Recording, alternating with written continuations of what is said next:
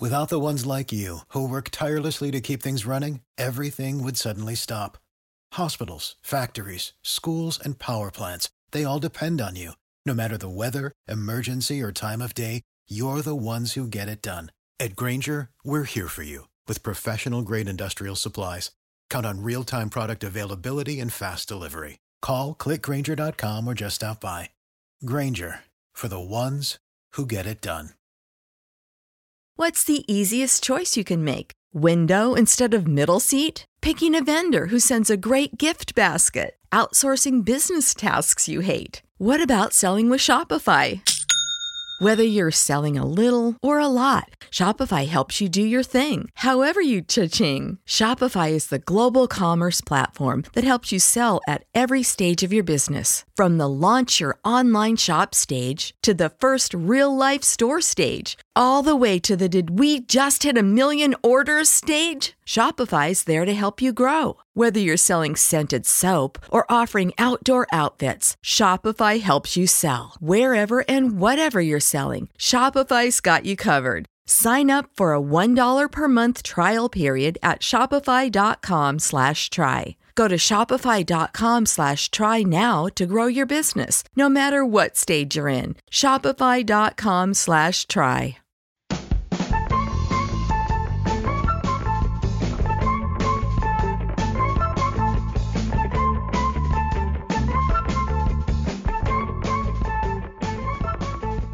Hello and welcome to Rain Stop Play. This week we are previewing the Test series between England and India, as well as chatting some other cricket news, of course. And what's a podcast without the 100 anymore? It's all part of our lives now, whether you like it or not. It's a full Rain Stop Play this week, so let's say hello to the boys. I'll start with Will. How are you? How's things? Fill us in. I'm very well. I'm actually currently eating some Welsh Fire hula hoops. So I've defected somewhat on my team there. No, that's a perfect little segue. There has been a U-turn on the podcast, dear listeners. Will, tell us all. You're no longer a London Spirit fan, right? You're now full Oval Invincible. Yes, well, we had this conversation in our preview. Glenn gave me a lot of grief for living about 15 minutes away from the Oval and not supporting the Oval Invincibles, for which my reasoning, I think, was sound, which is that the men's team is basically Surrey and I hate them. That's fine. That's absolutely fine. As it's turned out in the first week, although that remains true, and I still find it difficult to watch Oval Invincibles men, my heart has not found its home in London Spirit. And I have been to see the Oval women, so I'm quite enjoying them at the moment. So I've had a little bit of a U-turn there. Good, that's okay. And I do like the Oval Invincibles women's team. I think the two South African ladies are awesome. And actually, Van Niekerk's on commentary for this game. I don't know if you guys have been watching, but she's been fantastic at that. On my Birmingham Phoenix news, I saw Izzy Wong in an orange Panama hat and thought, that's a bit of me. Ordered one, £29 sterling. You can see where the 100 are getting their cash from. We can come on to this in a minute, actually. It's still not arrived yet. I'm going to the game on Sunday against our local rivals, Trent Rocket. So if that doesn't arrive for that, I'm having a full refund, because where else am I going to wear it? Maybe the golf course, but I might get kicked out if I wear that at the golf course. Glenn and I thought 50 quid for a shirt was a bit steep. You stumped up 30 on a little hat. 30 for a hat. It's a Panama hat though. It's the height of fashion. It's got a little sort of drawstring that you can sort of tighten around your neck. Yeah, 29 quid. I know. This was introductions. Let's go to Glenn. Yeah, you're reading from the fact I cost 29 quid, aren't you? I'm sorry. I was just thinking what would happen if I stepped out in America in 2 days wearing that hat. Would someone shoot me on arrival? Yeah, I'm going to say, especially in Iowa, maybe. Hello, Glenn. Zach, how are you? Cricket this week?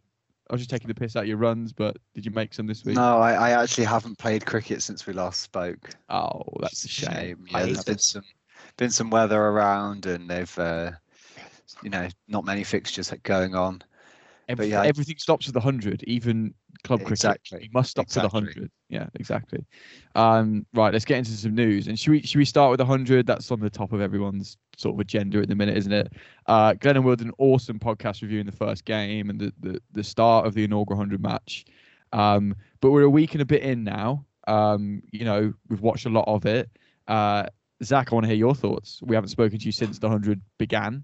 Are you enjoying it? Let's just talk about the cricket for the start. We can come into the discourse in a bit, but What are your initial thoughts on the 100? I'm not fully convinced either way. I don't hate it.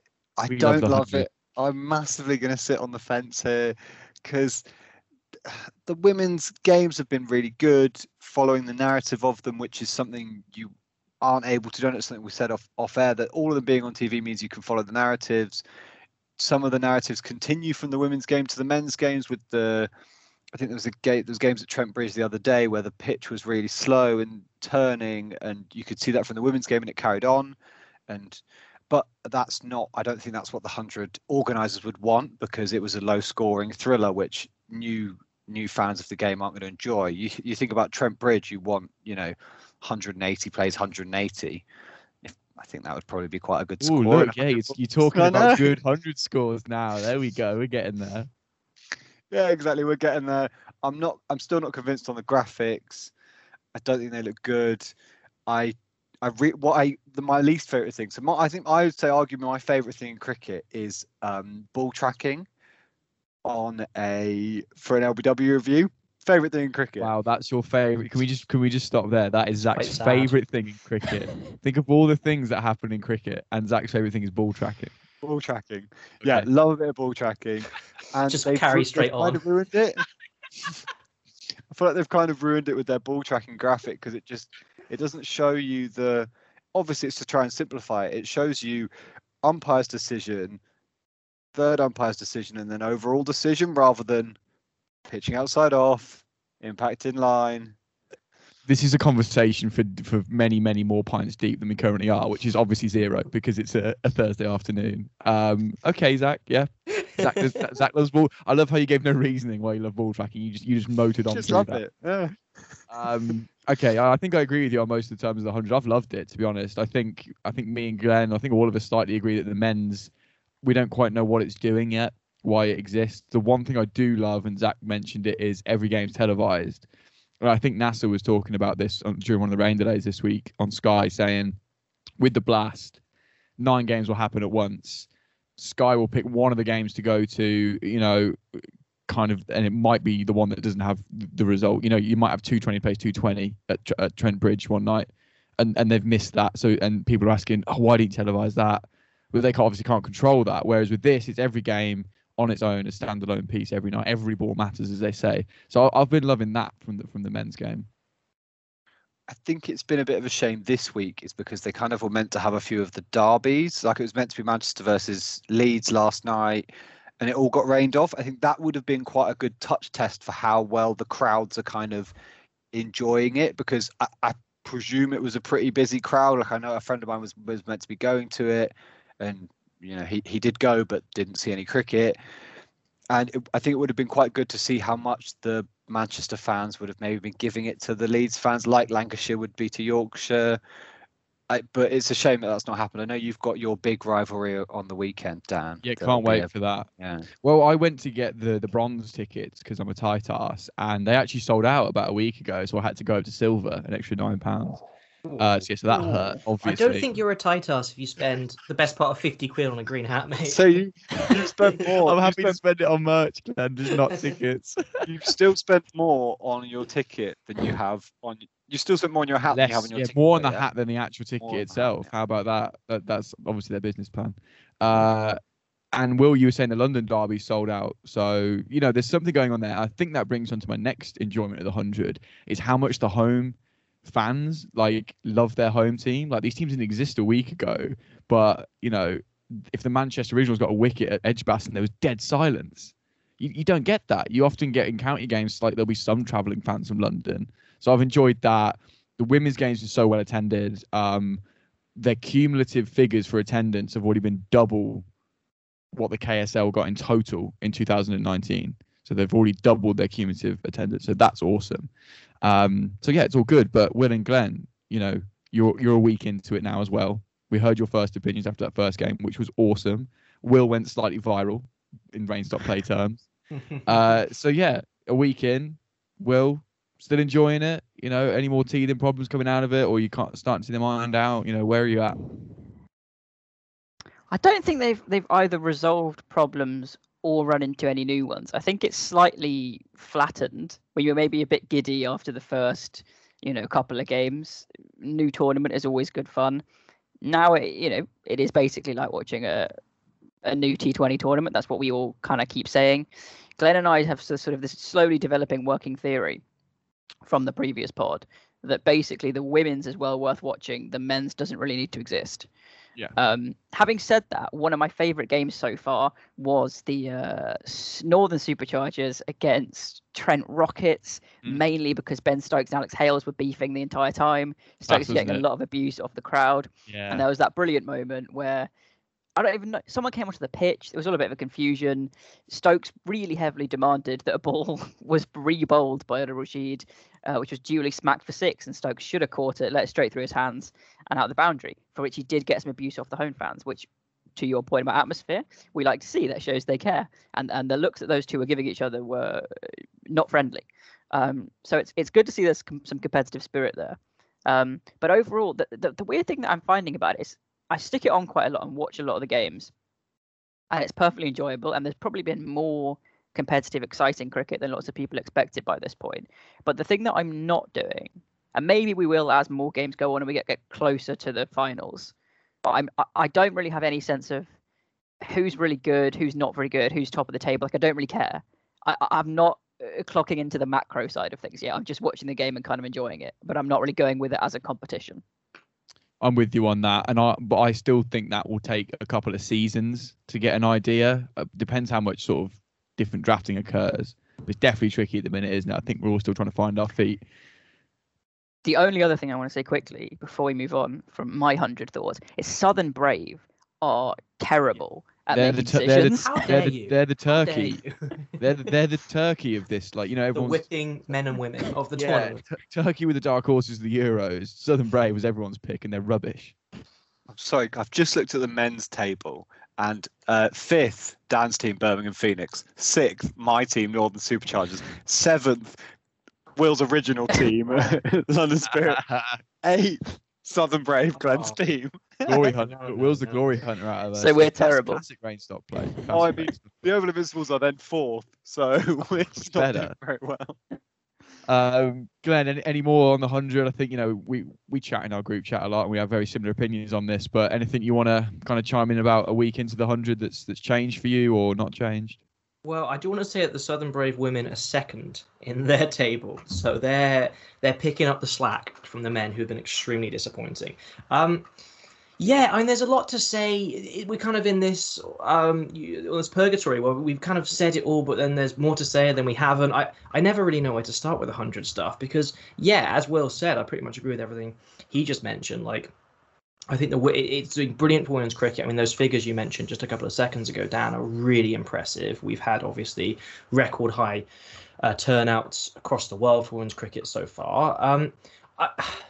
I still think the fundamental success of the 100, and you've said it so far this episode yourself, Dan, is putting cricket on TV and making it accessible. I still don't think this is fixing anything that I agree with the fixture. I think that's a really good point one you made earlier about, like, you can follow it game by game. I agree with that. But sticking more regular cricket, even counties, obviously, on BBC, I think that would have helped with a lot of the success of the 100 really is just giving people cricket.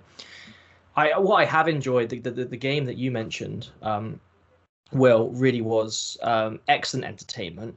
But again, part of my concern about where the tournament goes from here, the highlight for me, as we all know, I'm just the pod's more English-centric commentator. That is where my knowledge lies. And I've really enjoyed seeing Stokes and Bairstow face off, seeing Stokes and Root face off, seeing all the core of the England team. Hales, the forgotten man, the man who's been pushed out of the side, doing bits in this tournament. I mean, that's been absolutely fantastic.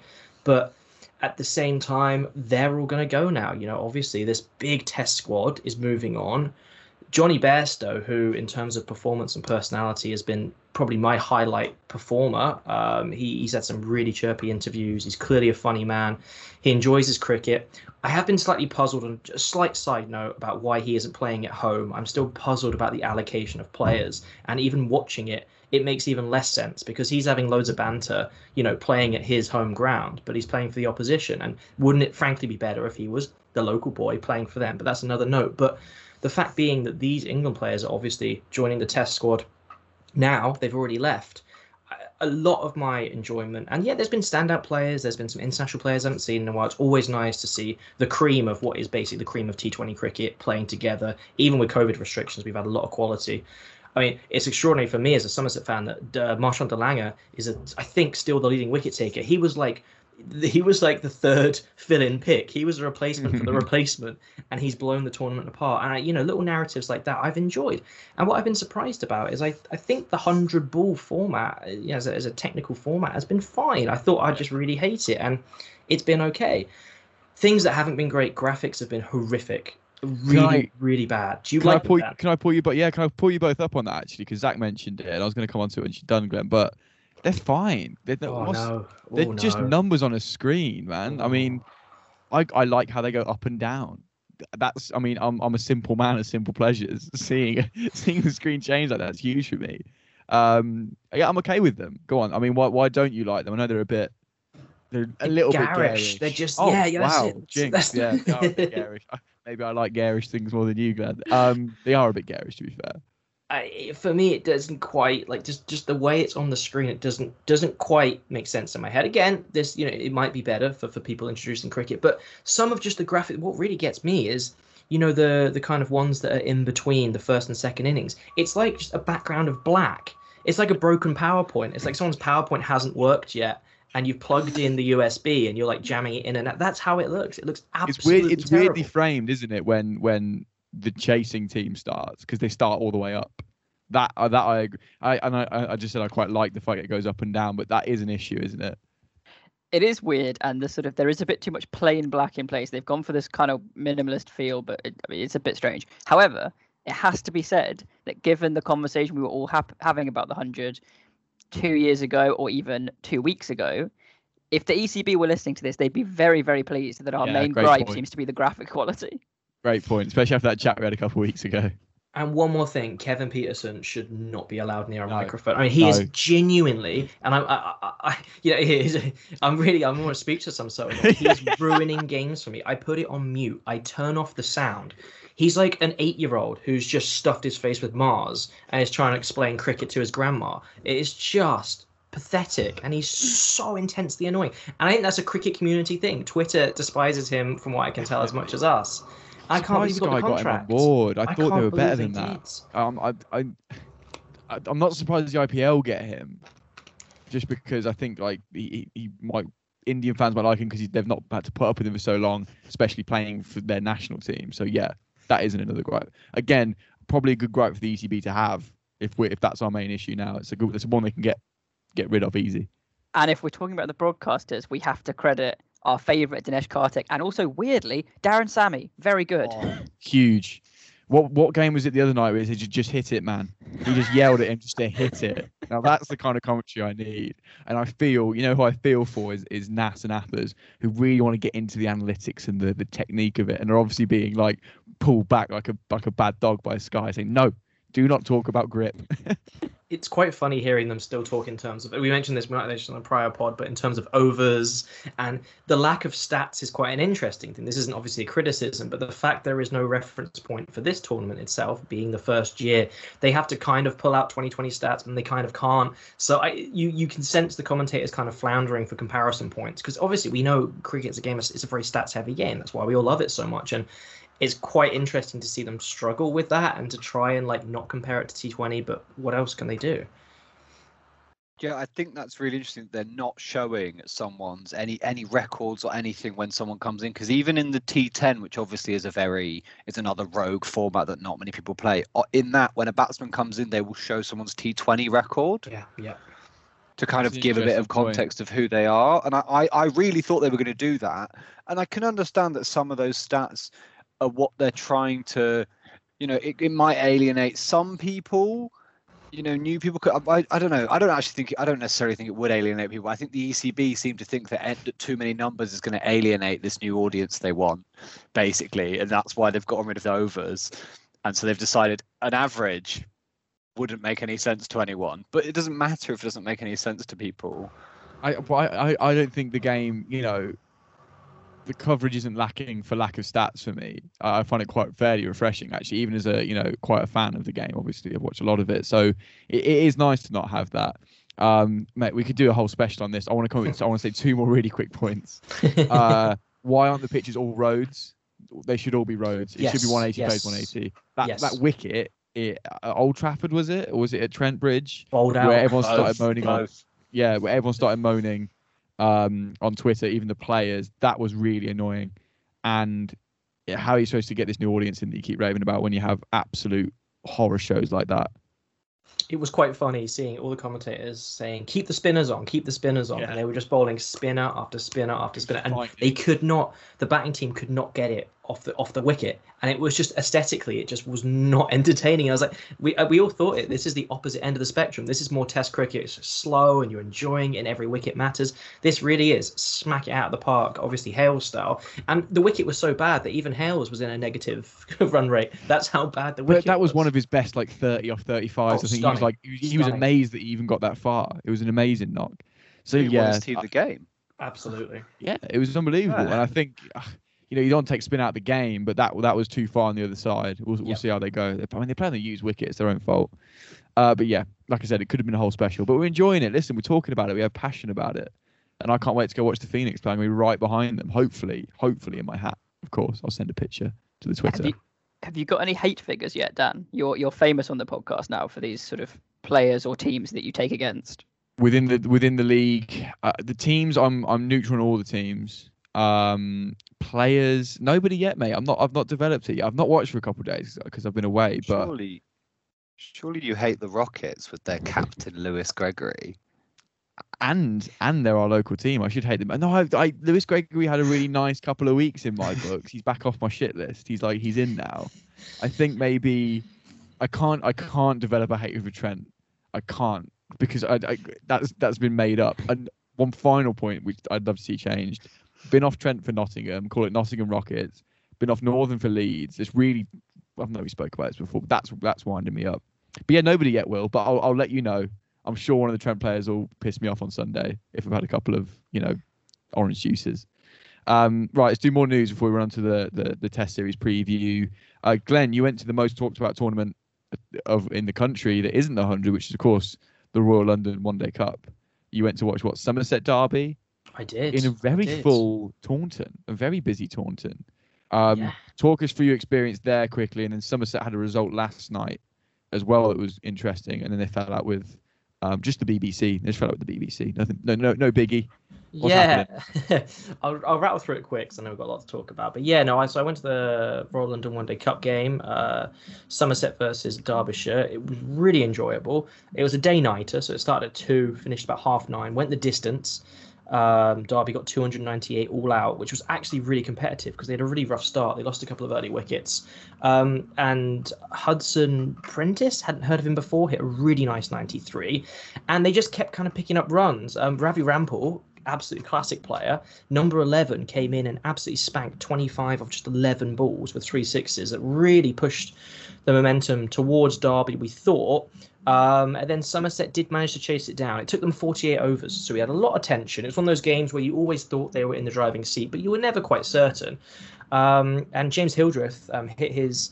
we saw him, a couple of members of the pod saw him hit 100 at the Oval just a couple of weeks ago, and he hit another 100 here. So he's just showing, he's quite old now, but he's showing his quality in this tournament. 110, despite being injured. He got severe cramp and almost had to go off as he was approaching his 100, and he managed to bring it up with a 6. He had 94, and then obviously just teed off. Had a runner. I will say, just as a technical thing, it's so weird watching cricket with a runner. I haven't done it in a while. I'm sure some form of the game has actually banned it. And it's just chaos because Hill just kept running. He kept forgetting he had a runner and smacking it and running. They're like, please, can you stop? I actually was a runner for someone a couple of weeks ago, and I got a 7. because we ran a 2 and then the wicketkeeper threw it into his own helmet.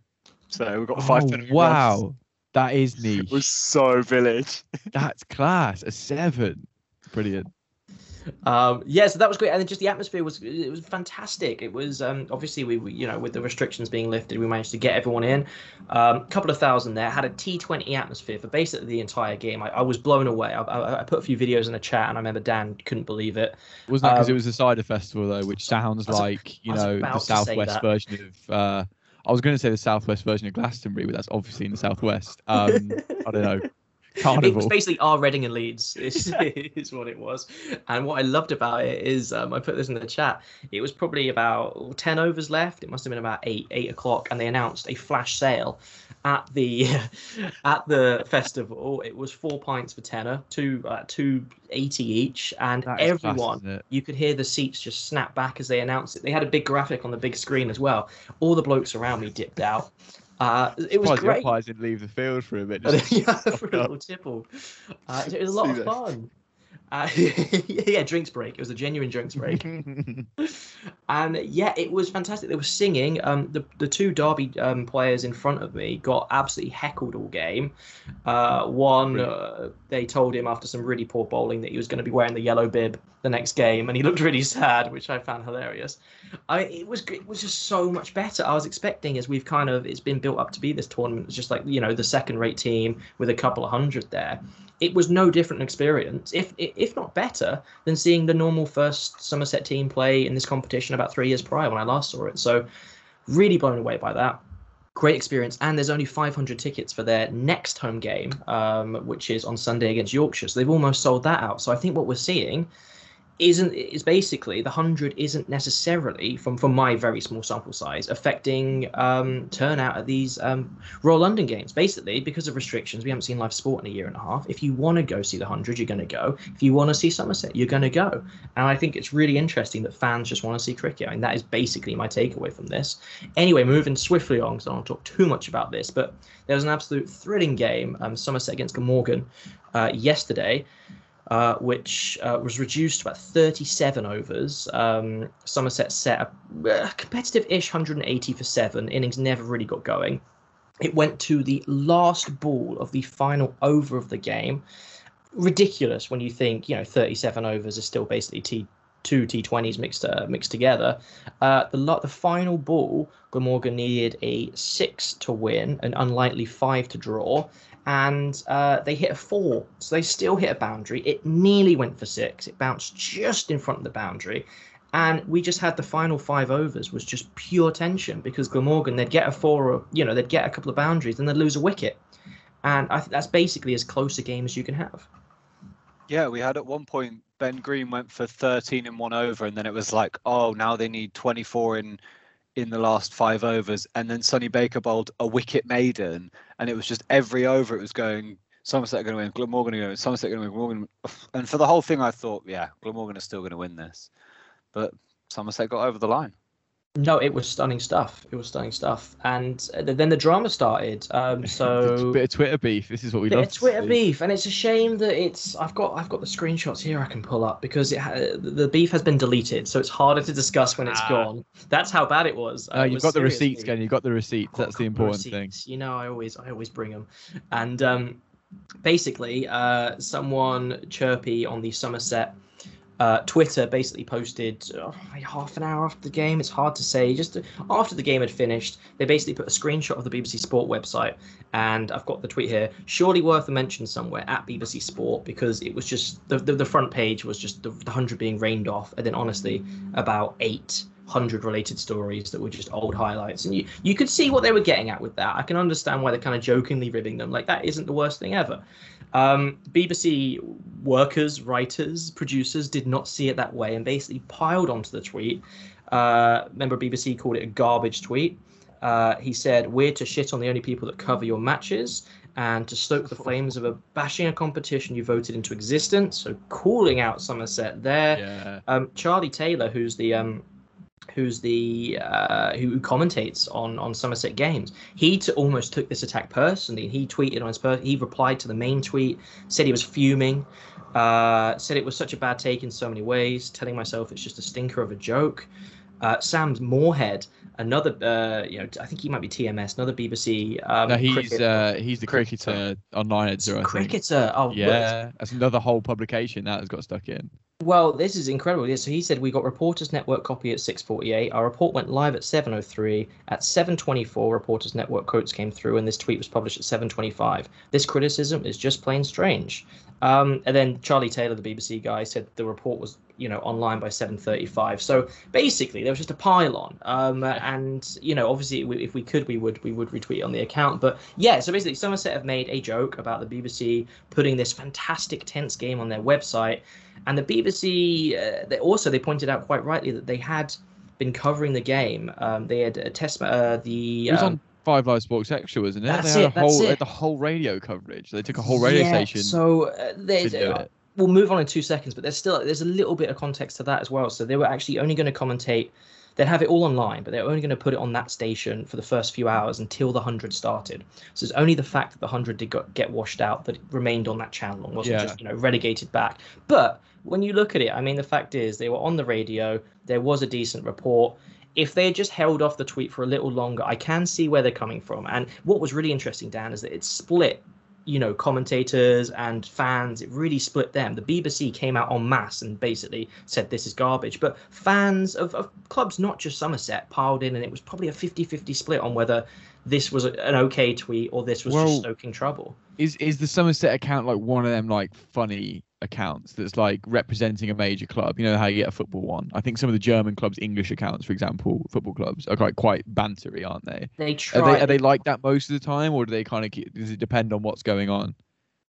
They are a bit, yes, but also generally the Somerset Twitter account is just really well run. I would say it's generally really well run. I think they're the most followed county on Twitter of any of the counties, which is, for some tiny little county that the ECB wants to get rid of, is pretty good. It's always a conspiracy theory, isn't there, Zach? Always a conspiracy theory against Somerset.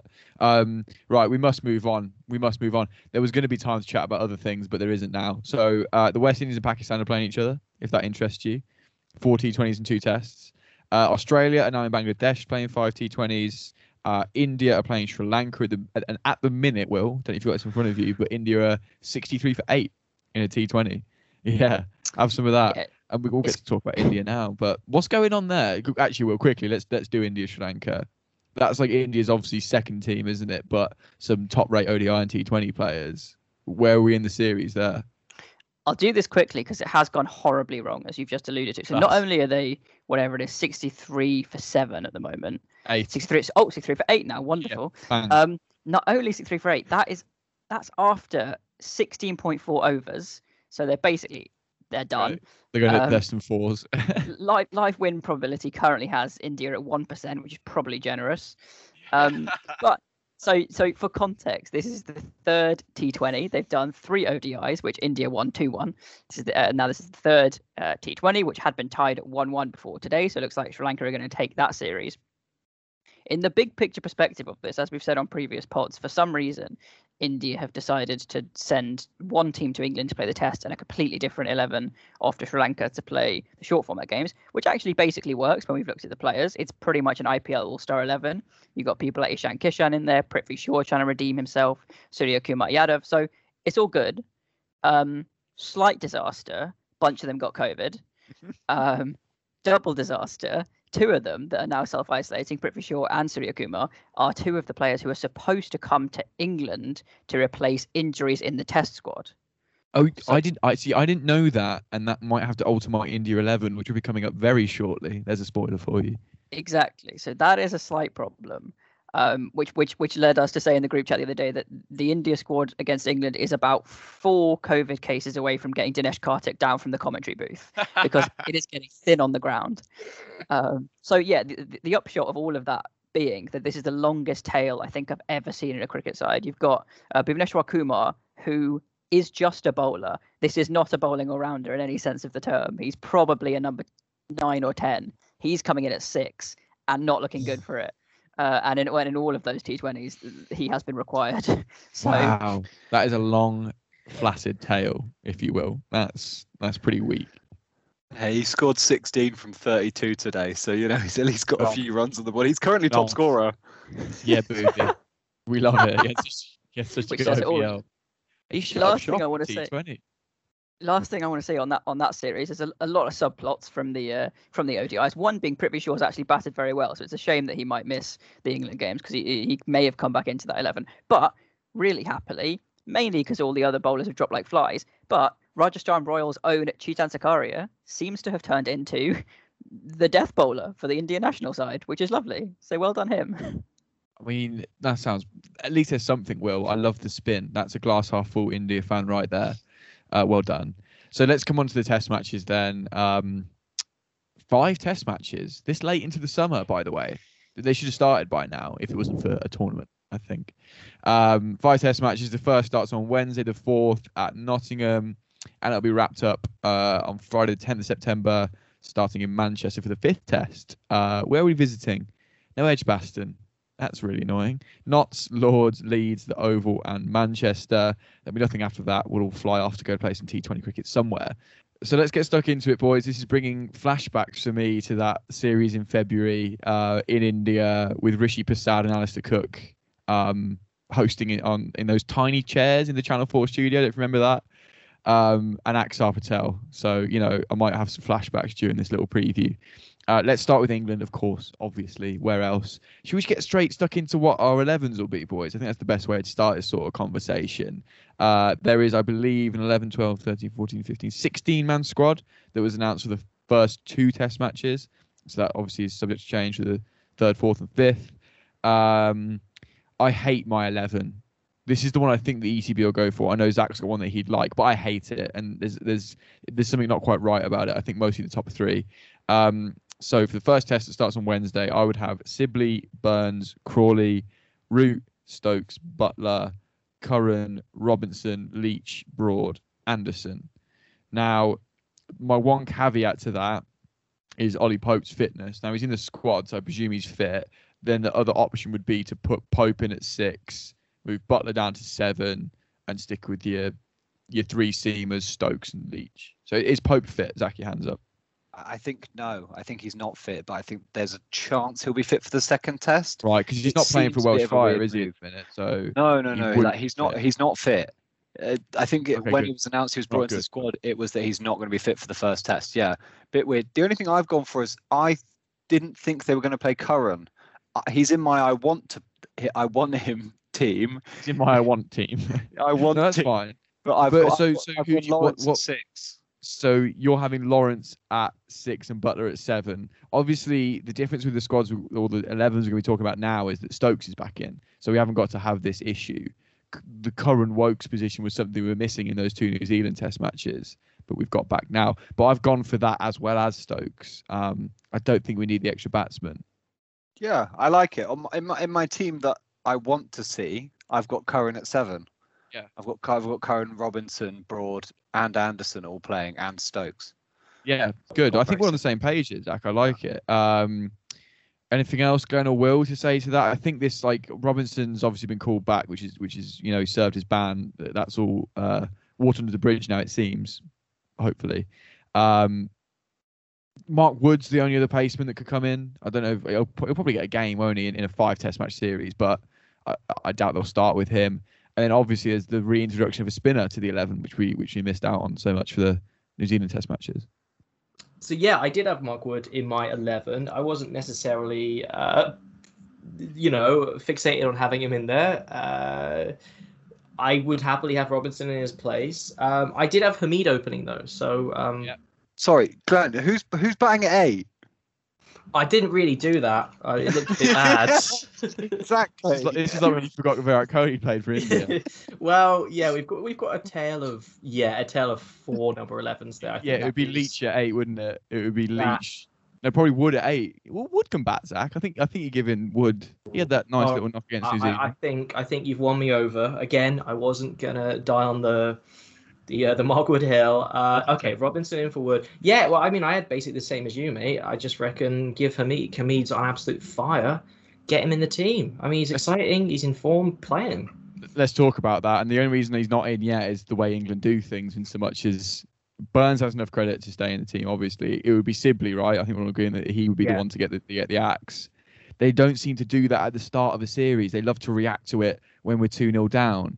So I just suspect they'll do that again. But I agree, Hamid should at least get a test match again. Yeah, he's in my 11 I want to see. I want to see Hamid, but again, I agree with you, Dan. I don't think they will pick him because of the exact reasons you've stated. I would also worry that it would be classic ECB for them to pick him be bad in one test, and then him be confined to 2 more years of county cricket before he gets another go. Go on, Glenn. Yeah, just looking at Sibley, I was really intrigued to see Sibley's recent records. I mean, it's not great. He's played a couple of games for the Warwickshire second 11 recently.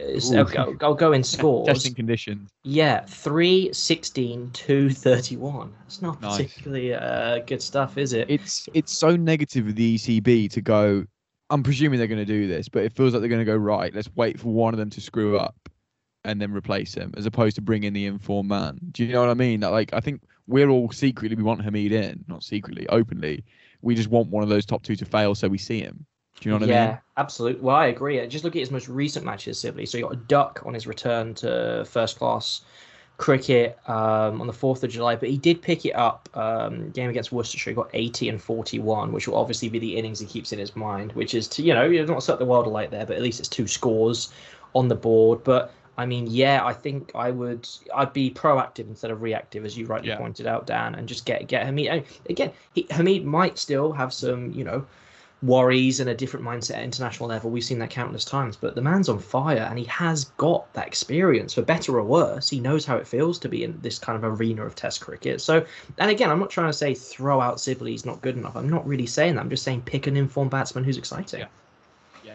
Agreed. Yeah, we're not trying to pile on Sibley here, because he has had some really important knocks for England. Absolutely. And I do like it when he opens, shuts up shop, but then someone around him is playing a little bit. That his last time he shut up shop, Root decided to join him, which wasn't great. But when he's that real anchor role, I think it was in the test against the West Indies or Pakistan last year, he did that, which I really liked. So I like Sibley as a batsman. But yeah, let's bring him in and be a bit more proactive, as opposed to bring him into the squad, waiting for one of these to screw up, and then bringing him in. The only other reason I said I don't like this team so much is Crawley at 3, just because I've got bad memory. Like, he's found a bit of form in the white ball stuff, but I just watching him in a test kit at the minute really jars with me. And then I don't know who to bring in for him. Do you know what that was my question? Stuck here. Yeah. Who comes in? Like Johnny Bairstow? Oh, do we? My thinking is obviously out of the top 3, the person you drop is Crawley above Sibley. But I don't have any history of any of Burns, Sibley, or Hamid batting at 3.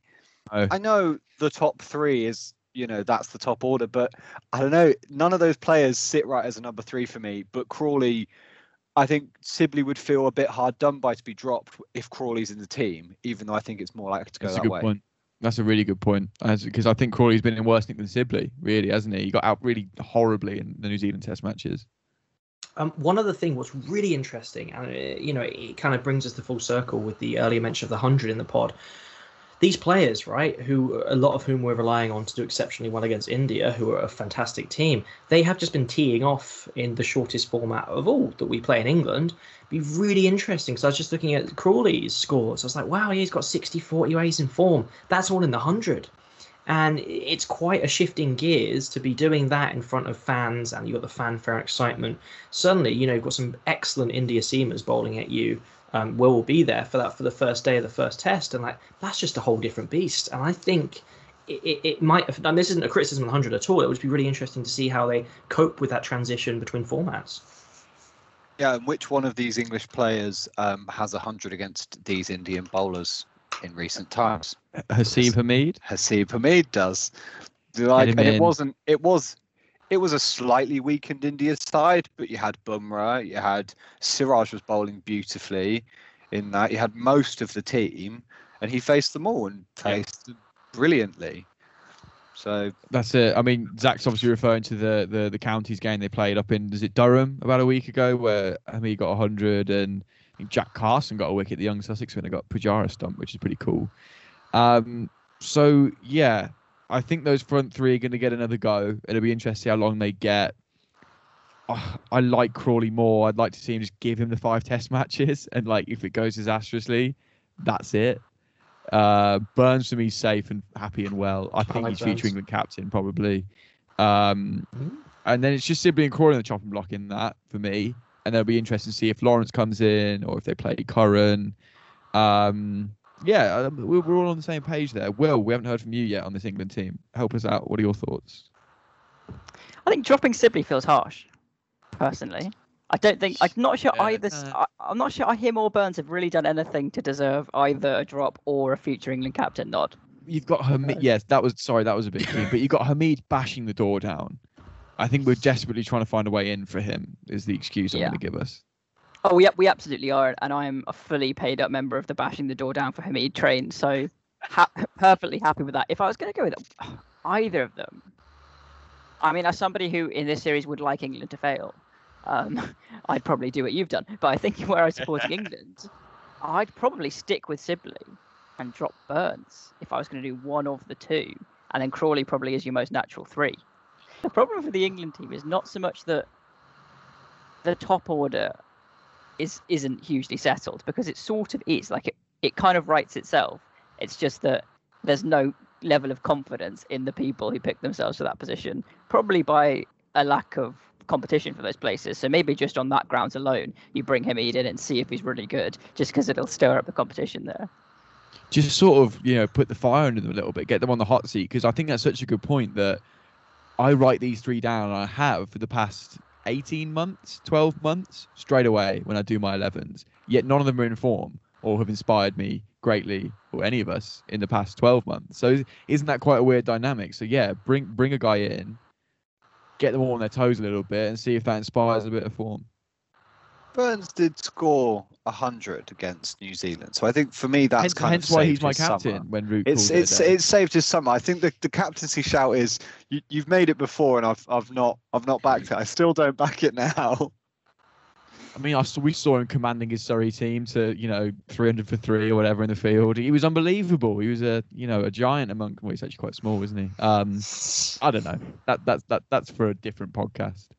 And then that last debate will be between you could bring Lawrence in at 6 extra batsmen. Zach, was that in your ECB team or in the one you want to see team? That was in your ECB team, wasn't it? They'll go Lawrence. Yeah. Butler at 7. I do like Butler at 7. I just like Sam Curran. I think he's golden arm, isn't he? For my what I wanted team, I tried to find a way to drop Zach Crawley.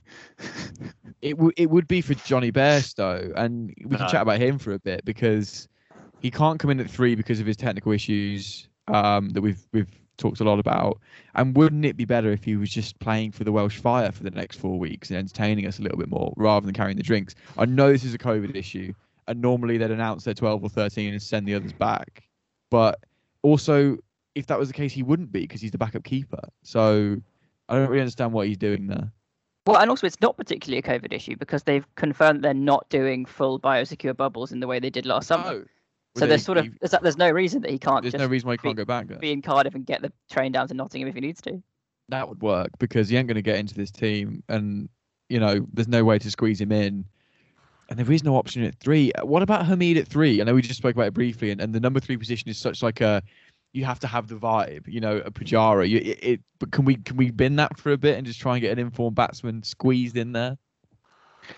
I would kind of feel like it was a classic thing England do, and it's what they did to James Bracey. Oh, hi James Bracey, it's your first game. Let's bat you somewhere you don't bat, and then when you fail, we'll then bat you in your position. But you're already under pressure. Your wicket keeping, which you sometimes do as well. Oh yeah, now you're sacked off. You're never going to play for England again. Okay.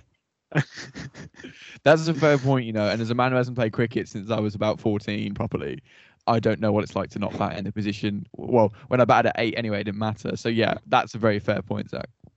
I think it's also worth, I don't think we have touched on it, but to really underline his resilience as a batter. I think it might have been the season straight after he was basically binned off by England, was averaging 8 runs in the county championship. When he was at Lancashire, was it? Yeah. Then he moved to Notts this season, right? I mean that is just extraordinary, and the fact that we're literally, four of us are basically advocating for him to be in the team without upsetting someone else's feelings. That's kind of all we're worried about at the minute. We don't really want to, make Sibley or Crawley feel terrible because they put a lot of effort for England and they've had some highlights. But the fact that four of us basically unanimously want him in the team after a season of that average, and the fact that he's obviously had good people around him and good coaches, but he has just forced himself back into contention. I mean, just can't forget that. It's extraordinary he's on this podcast because he could easily have dropped out of the game. And I mean, I really hope that we see him at some point in the series. I've got to think he's going to get a game at some point in the series, right?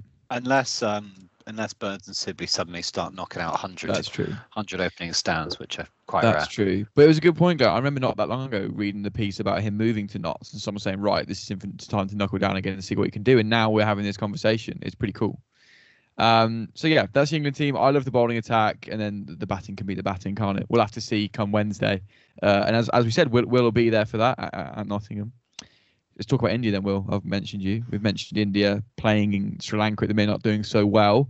How are they going to do here? And this won't be in the edit the listeners are listening to, but I did say at the start quite what I thought was an uncontroversial selection for this India 11. And Zach looked at me like I'd picked his mum to bat 3 for India. So, go on, what have we got? Well, I'll give you my 11. I did have Shaw in opening again, but for the fact you just mentioned he can't make it, at least the first couple.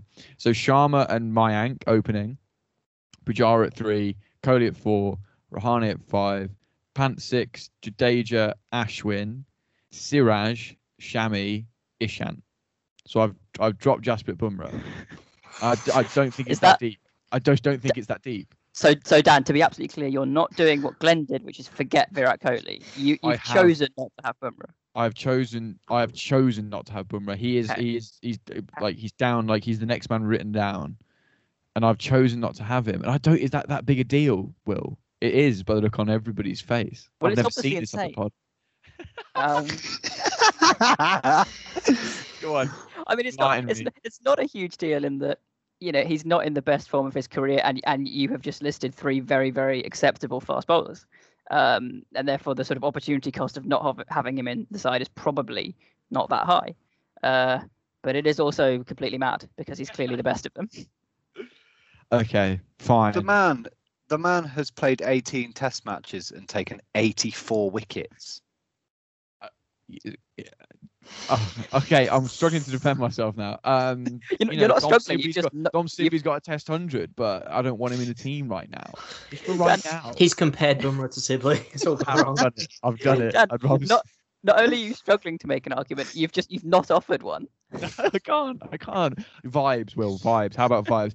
Let's look back to the most recent test match he played in the UK, which was against New Zealand in that World Test Championship final, and he looked pretty average, really, didn't he? And we were all clambering for Siraj to come in. Can we agree Siraj is very good? Yeah, and we want him in the team, and he's just he's the sacrificial lamb, as it were. I just want him gone. Maybe it's because an England fan I don't want to see him bowl against that top 3 we've just debated about. Maybe it's just a slight bias. But go on, boys, give me. What would you have as your 3 seamers for the India 11? Because there's 4 really good seamers there. We're in agreement there. My 11 is obviously, I think the top 8 is locked in. Well, the openers is interesting. Top 8 is locked. The top 8 is probably locked in because of COVID. If it wasn't for COVID, we could have had, or injury as well, we could have had Gill, we could have had Shaw. But other than that, I think they're pretty locked in. I've gone Shami, Bumrah, Siraj. I think Siraj has to play.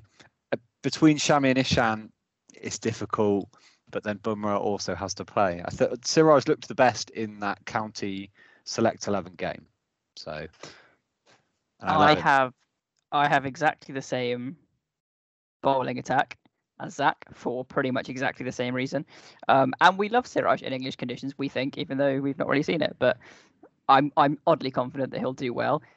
I have to say I have ever since we knew this series was happening, I have been saying Bhuvaneshwar Kumar with confidence, as though he would A, play, and B, do very well. And he's not here because he's in Sri Lanka, and I don't think he's due to get on a plane anytime soon. So, that shows where he's at in the India selectors' minds, right? He's just not. Like, I know he he just swings the ball lovely. He's just lovely, isn't he? He's just lovely to watch. He's a great swing bowler, but he's clearly not in the minds if he's in Sri Lanka right now, right? Yeah, well, I think they see him as a bit more of an ODI specialist now. He's found his sort of Chris Woakes role. And also, they needed somebody who's not a child to be in that squad. It's him vice captain and Shikhar Dhawan as captain. Oh, okay, fair. His children. Fair. But I do disagree with Zach because I don't think our top 8s are exactly the same. I don't think that's completely settled. And I think it hinges on whether or not, or it hinged on, because I think this decision is now made, whether or not Pant was going to be ready for the first game. And it sounds like he now is, which I think means you can stick him at 6, keep him as wicketkeeper, which means you don't need a KL Rahul. However, after his century in the warm-up game, I think he is still above the Mayank in the pecking order. So I'm having him opening with Rohit Sharma. That's a really interesting choice, actually. I did my 11 then wrote down the players that are in the squad but not in that 11. I saw Rahul and thought, just no. But I think that's an interesting argument. Can I both say as well, before you come in, Zach, you've both dropped a man with 306 international wickets and a better batting average than Jasprit Bumrah. You have to go at me. Jasprit Bumrah's got 86 wickets. Ishant Sharma's got 306. That is a larger number than 80 something. Oh wow, he's finally found an argument. It's only taken him 10 minutes. The entire pod. He's been thinking about it for at least an hour. Yeah, no, I do agree, Will, and we spoke in our group chat about Rahul playing, and I thought it was just going to be I thought Rahul and Mayank were going to play before Pant. It came up that Pant is over COVID, was the line from Will McPherson, which I think we're all kind of over COVID, was someone's reply. I'm not going to claim that. Yeah, so but yeah, Rahul did get that century in that county select 11 game. He looked good in that, but the bowling attack, I can really see him, as I said to you in chat as well, Will, that he's a classic batsman that Stuart Broad is just going to terrorise for a summer. I can really see Rahul being that batsman. He's never going to recover from it. So I'm not going to lie, part of me would really like to see that, but maybe not the best thing for the India side. The thing is, I think Mayank would be exactly the same, wouldn't he? And to be fair, Vihari, if he gets a game, he's getting traumatized. There's no doubt about that. There's just a few Indian batsmen. I think that's such a good point you made, Zach, about just one of them that looks like they're going to have a bad time in England. Rahul has that exact vibe about him. He looks a little bit scared when he comes out to bat. He's just going to start nicking off, and then he's just exposed for a month. Yeah, I think, and also, like, we're not even speaking about the fact that obviously Rohit Sharma famously has a terrible average anywhere outside of India. And maybe he's changed. Maybe he's a better batsman. I feel like there's some talk about him maybe being better outside of India now. But I still think he could also get terrorised, and that's not great. Pujara coming in with India, 5 for 1 on a couple of times. So maybe, I don't like to criticise Sharma because he scares me. He can go and hit 200 off 150 and be like he did that one match in India where he got 100 really quickly and in a really low scoring game. So he scares me. I don't want to jinx it. Players on the periphery, obviously Bumrah, he's on the periphery. Axar Patel, who terrorised me personally and all of England for the late winter, early spring of this year. I don't see how he forces his way into this team, really, despite how good he was in India. There's no room for manoeuvre in that 7 and 8 position, is there? I think the thing is that when Jadeja was injured for that series, it gave an opportunity to a few more players because Jadeja's batting is just so much better than any of the other options for that number 7 spot. Like, Axar Patel played really well in that series, but his batting's nowhere as good as Jadeja's, and he's not going to knock out Ravi Ashwin, even though he had a good series. Ravi Ashwin is, arguably the best off spinner in the world, so he's going to play. And we saw him play in English conditions. Granted, it was a spin-friendly English conditions at the Oval, and he wasn't so good when we watched him. But in the day 4, he absolutely tore through Somerset. So yeah, I can see. Well, not that they're going to prepare spinning wickets, but if they were to prepare any wicket that offers a little bit, Ravi Ashwin's going to be the man to make the most of it. It's a shame that Washington Sundar's injured, because somebody on this podcast, I don't know if they want to own up to this, said he should be opening in tests. I think it's you, Dan. Oh, whoa! I'm not Is it playing Zach? that. That's young Zach over there. Yeah, No? I just love him. I've always said for me, he's the future number 5 for India. Once Rahane goes, he's the future number 5. Okay, I've Glenn, said that. Yeah. did you say Washington should open? Did Tim I say did it? not. No. I'm going to scroll through the group Somehow. chats for these receipts. Yeah, do like word like search for prepared. words. Washington Sundar should open. Yeah, it's a shame he's not there, but again, I just don't think he would have forced his way into this team anyway. How do these two teams match up then, boys? What are your sort of? Should we just go into predictions? It feels to me like it's gonna be quite close. India on paper are a better side, but we're in England now, and as I've been pleading for since February, we need revenge. We need green seamers. We need low cloud and it to be muggy, and for Anderson to just rip it round corners. But I think these match up quite well. I think both batting lines are susceptible. I think both bowling attacks are exceptional, and that has got me excited for a good series. I think. Do we agree or disagree with that? I agree. I think the weather's going to come into play, and I think there's going to be a couple of draws / no results over the course of the 5 tests. It's a really, really hard one to call. I think both teams will pretty much. I don't want to use the word certainly, but I'm pretty confident that both teams will win a game. I kind of had 2-2 in my head, but I also think there's going to be multiple draws, which means really I've got to pick a 2-1, which I'm struggling to do. I think that just naturally home conditions makes me lean towards England, but it's a pretty fearsome India team we've just discussed, and I really to flip a coin, to be honest. I think it's a really nice matchup, but yeah, and they're going to be angry after losing that final to New Zealand. I think there is a real desire to win this series from Kohli and co. So I can see it going 2-1 either way. It doesn't help. What are you guys thinking? I'll try and make my mind up as you go. No. Before we let you stop, is it England or India winning 2-1, Glenn? We've already had Zach park himself on the fence earlier. We can't have 2 people. The fence will break. All right. I'll get off. But 2-1 England, 2 draws. Nice. Okay. Perfect. I mean, feel free to come to me next, but I have the same opinion as Glenn. I was going to go 2-1 England. I wasn't sure, maybe 2-2, but looking at how late that Old Trafford test is and how much it rains in Manchester, that 10th of September start, I'd be shocked. If there's a result there, it's because they've prepared the greenest wicket in the world. It's finishing crazy late this series, isn't it? And I think I want to kind of bring this up in the 100 chat, but Athers was doing his first 100 game yesterday on Sky, and he spoke about the main issue in cricket right now is fixture congestion. There's probably a whole special on that, but anyway, it is a bit late.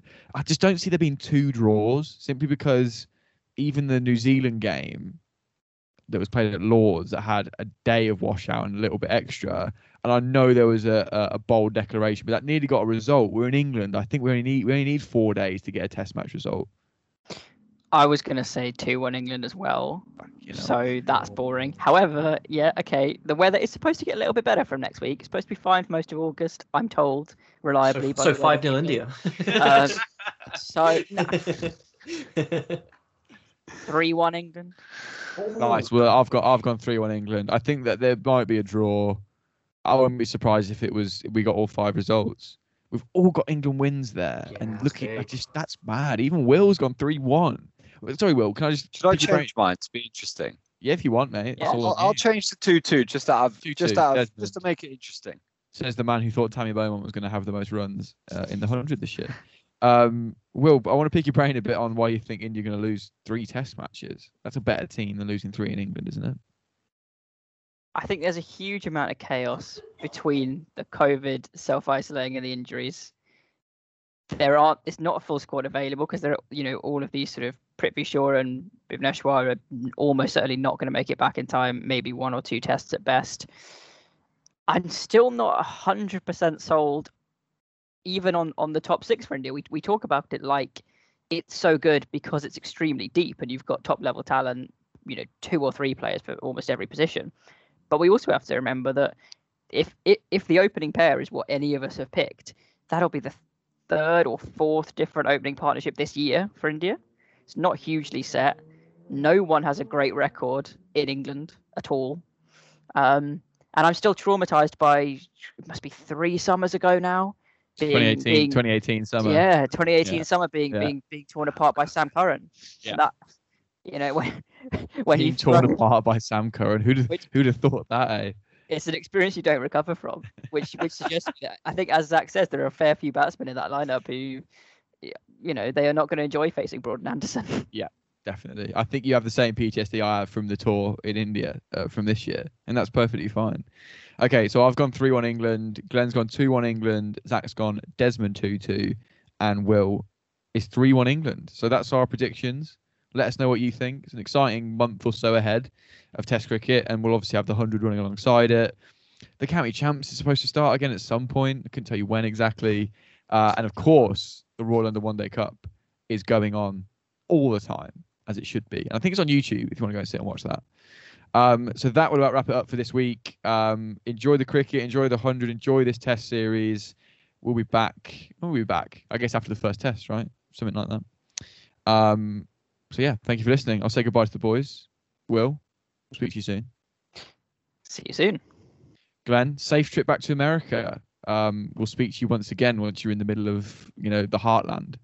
Yeah, I've just been informed that our Wi-Fi in my new place might not be up and running till August 17th. So I'm gonna have to find a really quiet cafe to try and sneak it out. You have to turn up my volume because I'm going to be whispering into the mic for my portion of the next test. It's going to be an ASMR special for the first test review. I think I'm whispering into Starbucks. I also want some added visual content of all the confused Americans in this shop trying to work out what he's talking about. I come in wearing my full England kit as well. I buy the shorts for it and everything. It's English nutters. In whites. I turn up in whites into the cafe. With a Panama hat. With them. Padded up. Can I get a flat white, please?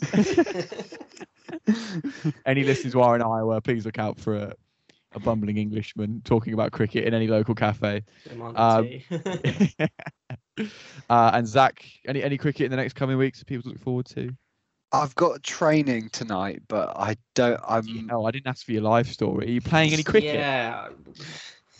I'm gonna have dinner soon. I don't know, to be honest. I'm not playing this weekend. Okay, no worries. Well, hopefully we'll hear from it soon. Ben, what are you having for dinner out of interest? You piqued my interest now.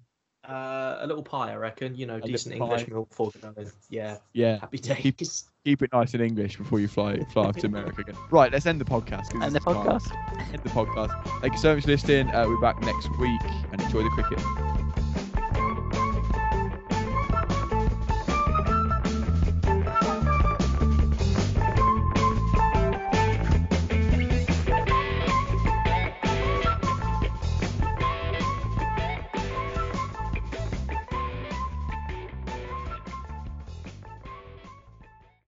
Without the ones like you, who work tirelessly to keep things running, everything would suddenly stop. Hospitals, factories, schools, and power plants, they all depend on you. No matter the weather, emergency, or time of day, you're the ones who get it done. At Grainger, we're here for you with professional-grade industrial supplies. Count on real-time product availability and fast delivery. Call, click Grainger.com, or just stop by. Grainger, for the ones who get it done.